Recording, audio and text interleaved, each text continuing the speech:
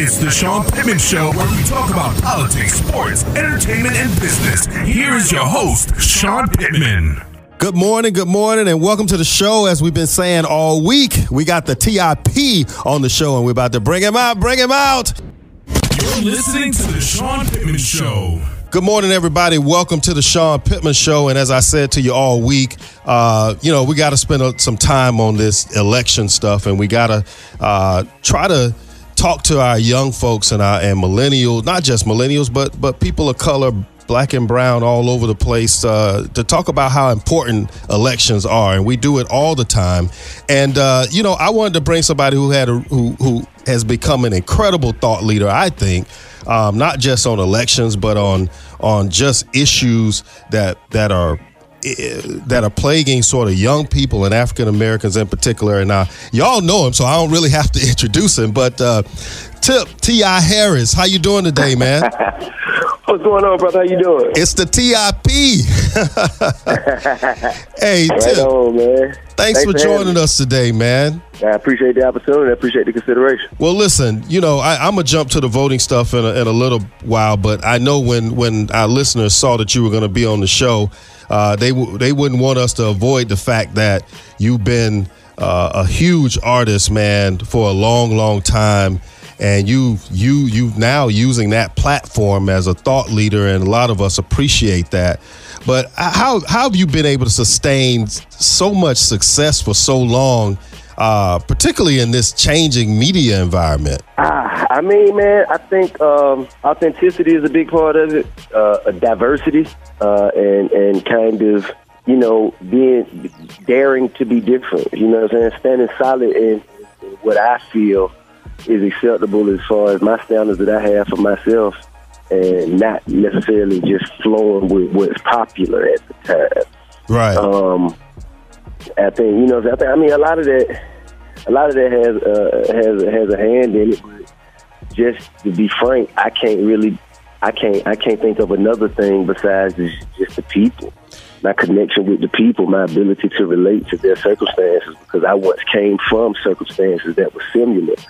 I think that, to me, is probably the largest indicators of why I've been able to maintain so much success for so long. Well, and a lot of us, we grew up with you, man, and been watching, how you have gone from, where you say you came from to being able to put, your experience in songs, be able to take that talent to movies and the talk shows. And by the way, congratulations on your podcast. If y'all not listening to Tip's podcast, you need to do that, because man, there's some incredible conversations going on there. So congratulations on all that. You've said something a lot that really hits home with me, and I think it speaks to black and brown people, young and old people everywhere. But you say that if you don't change, you can't expect change. That's right. What do you mean when you say that? Well, I mean, I think we all have to become the change that we're asking for. And I think, a lot of times, we ask for change with no real effort behind it. Right. Or we expect change without any action. You know what I'm saying? And I think faith without works is dead. You can sit around and expect something all day, but until you kind of have aligned yourself with effort, action, and the energy that you put out to kind of incentivize these things to happen, and then you're just expecting change. You know what I'm saying? It's not going to come. Right. And I got to tell you, Tip, and one day I hope we can have a conversation about this, man. But sometimes I blame our generation on what we've what we've done to our kids, man. I mean, we've shied them away from adversities. And, I hear you say from time to time that you welcome adversity because it's that kind of thing that makes you stronger. And it seems like the millennials out there sort of are running away from the things that are most difficult. And I'm speaking in general sense, not specifically. Yeah, I mean, I think definitely. I think Frederick Douglass said it best: with no struggle, there's no progress. And I think that for us wanting the best for our children, a lot of times because we know how hard we struggled and how hard we had to fight to get to the positions that we now hold today. But in providing a better life, we can't make it too easy to where they don't make the kind of progress that they have the opportunity to make because they haven't endured the kind of struggle that we endured. You know what I mean? Yeah, I do. I think it's bittersweet, and you know what I'm saying, you could be on both sides of this argument. I too, as a parent, you know what I'm saying, I have to find ways to, you know, to create some form of adversity just so things aren't so super easy for all of the kids. So, Lord forbid, man, if it take them to they 21, 22 to find out, you know what I'm saying? So, you know what I mean? So I just try to, you know, even in the language I use and in the tone that I speak, you know what I'm saying? Sometimes I speak to them so in a certain way, so when they're out in society, in the world, in the universe, and other people speak in this tone and use this language, it's not their first time hearing it. Yeah, and that's real, man. And I tell you, that's what I enjoy about your podcast, man, because you guys keep it raw and keep it real. And, you know, I mentioned earlier that you know, you've evolved into this serious thought leader, and having established yourself as a voice sort of demanding to be heard around the issues that are facing our country. I mean, when we're talking about mass incarcerations, we're talking about healthcare disparities. I've heard you talk a lot about this recreational marijuana, and my God, man, we got people in prison doing time for something that's legal in most states now. How important is it for people of color like us to be engaged and involved in these issues, and not only young people, but all of us? So what we should expect from our nation is what has been exemplified in history. So let's go back to Prohibition. Prohibition back in, I think it was the 20s. In the 20s, that's right.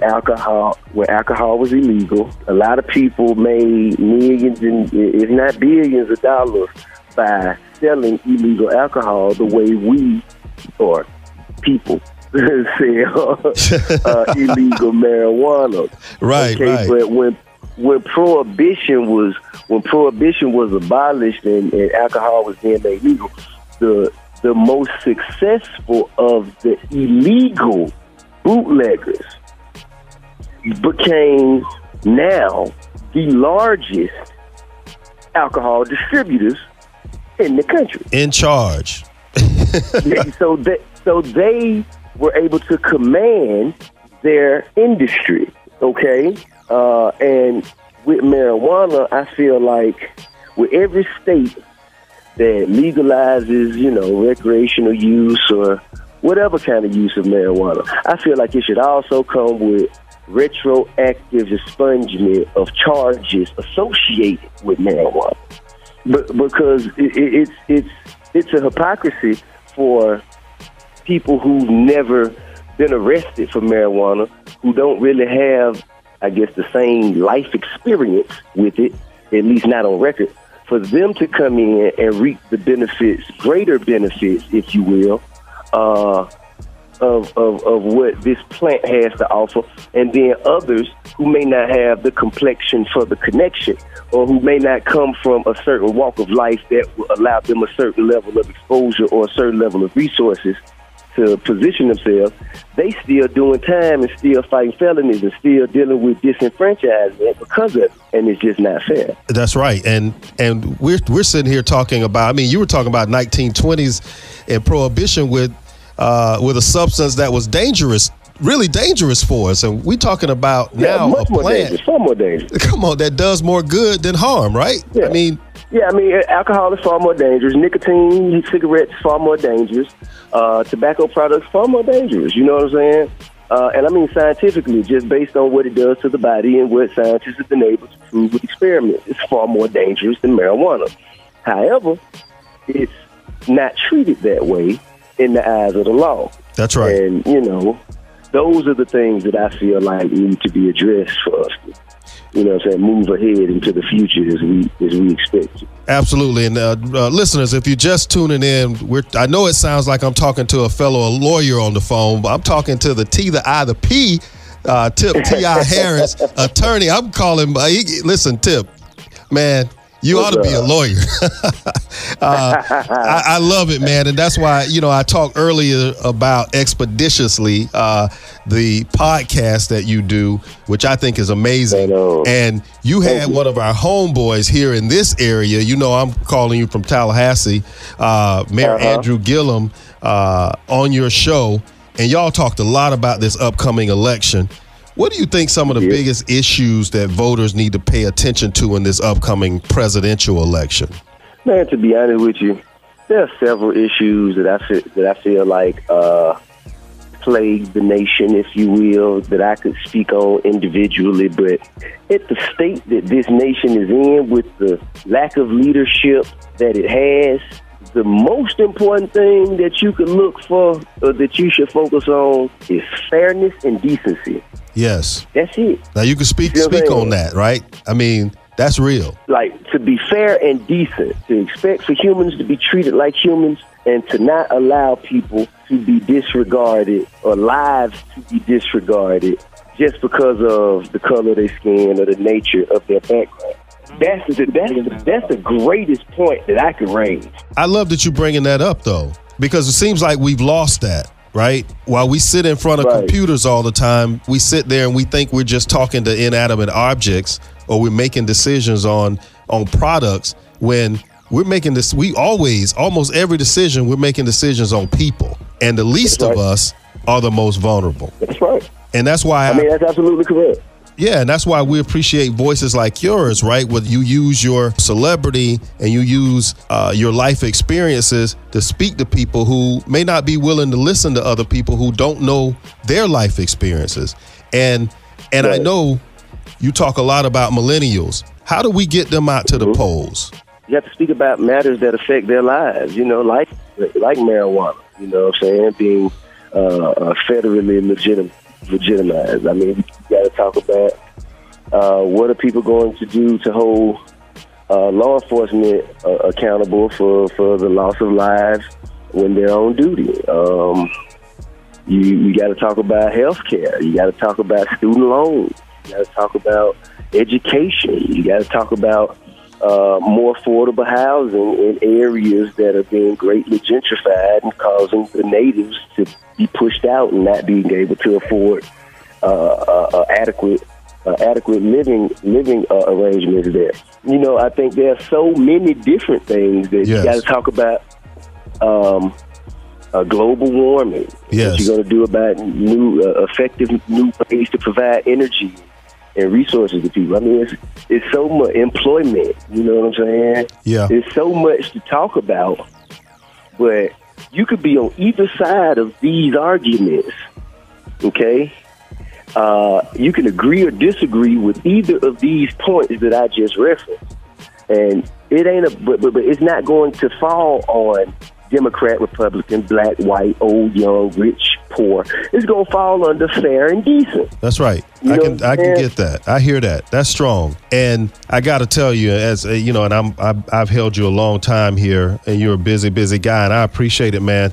But I just thought it's so amazing to have your voice out there, especially as we come up to the 55th anniversary of the Voting Rights Act of 1965, when you realize, Tip, that voting, so many people lost their lives, man. When you talk about bloodshed, you know, with blood and tears and the energy and life that people put on the line so that we could vote.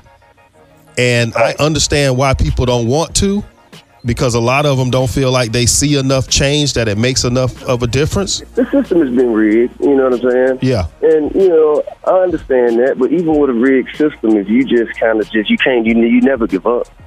You never just throw your hands up and say, well, you know, I just quit. You know what I mean? No matter what you may face, you got to first, you have to identify what you're facing. Then you create strategies and contingencies to make yourself stronger in the areas where you may have become weak the last time.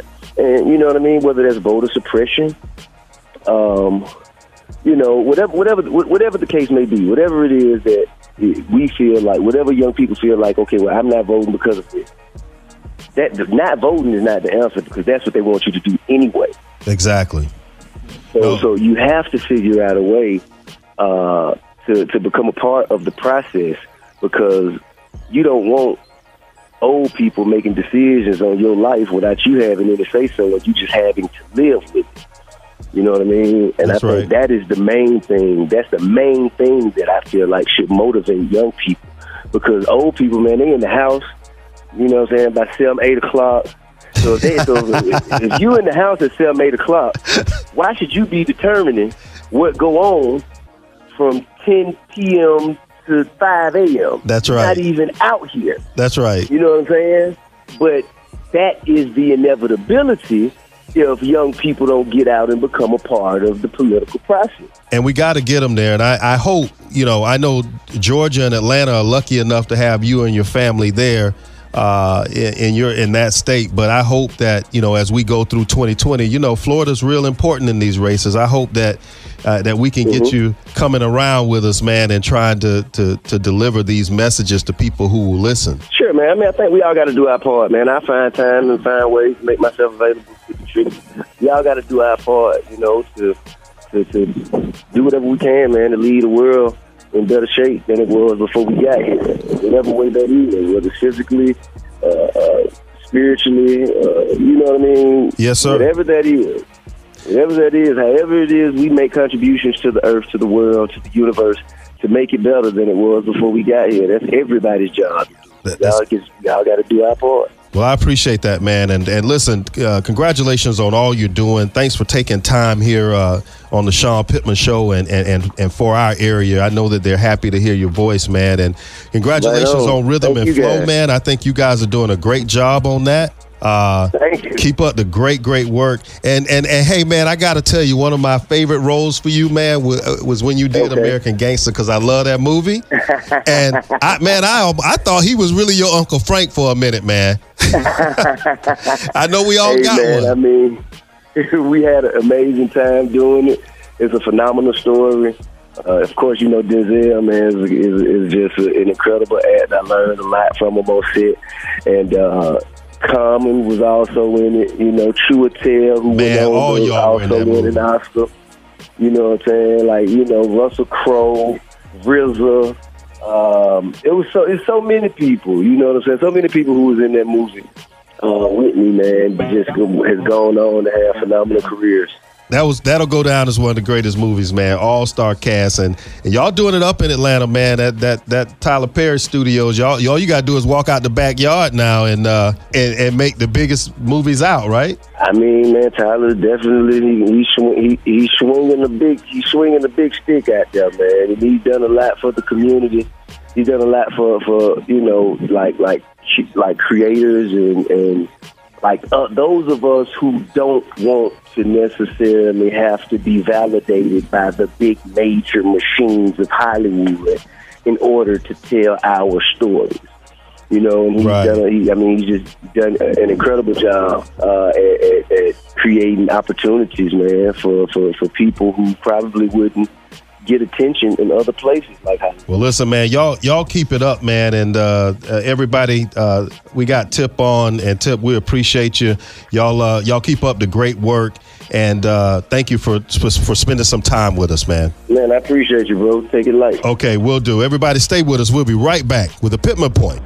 It's time for Pittman's Point. Welcome back to the Sean Pittman Show, and our guest this morning, Tip Harris. Wow, what a great show.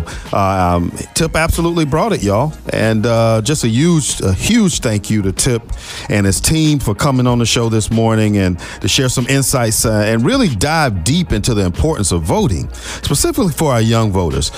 This guy is truly a thought leader, and we're lucky to call him a friend of the show. So thank you, Tip. And now it's time for the Pittman Point. We talked to Tip a lot about voting and about how much has been sacrificed to ensure that everyone can exercise their right to vote. So we're going to stay right there for the Pittman Point this week. We've got to figure this thing out, y'all.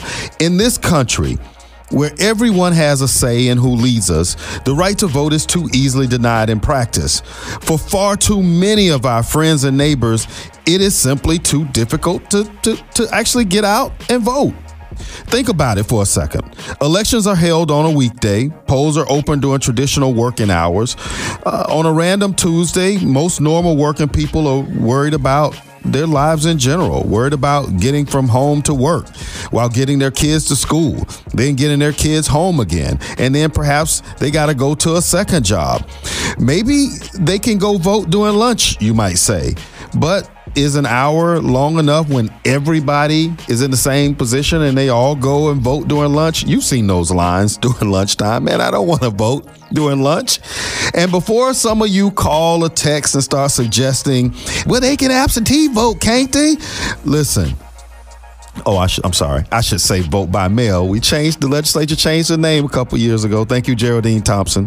But let's remember the debacle in 2018 when the confirmation of thousands of votes was in question. Do you remember in Dade County all the absentee ballots that were left in the Opelika post office, and those votes never got counted? Do you remember that? So there's no confidence in the process unless we go directly to the polls and see our votes counted. After speaking of the lack of confidence, I'd argue that the same issue that people are going through in their daily lives during one election are the same ones they face during the next election.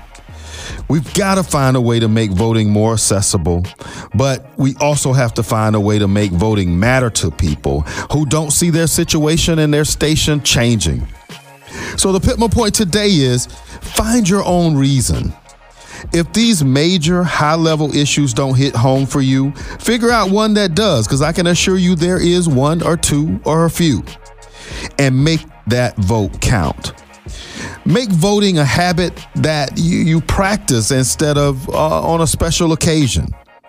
Maybe it should be a holiday. Maybe the day that we vote, we should all be off work. And you know what? We lose that holiday if we don't go vote.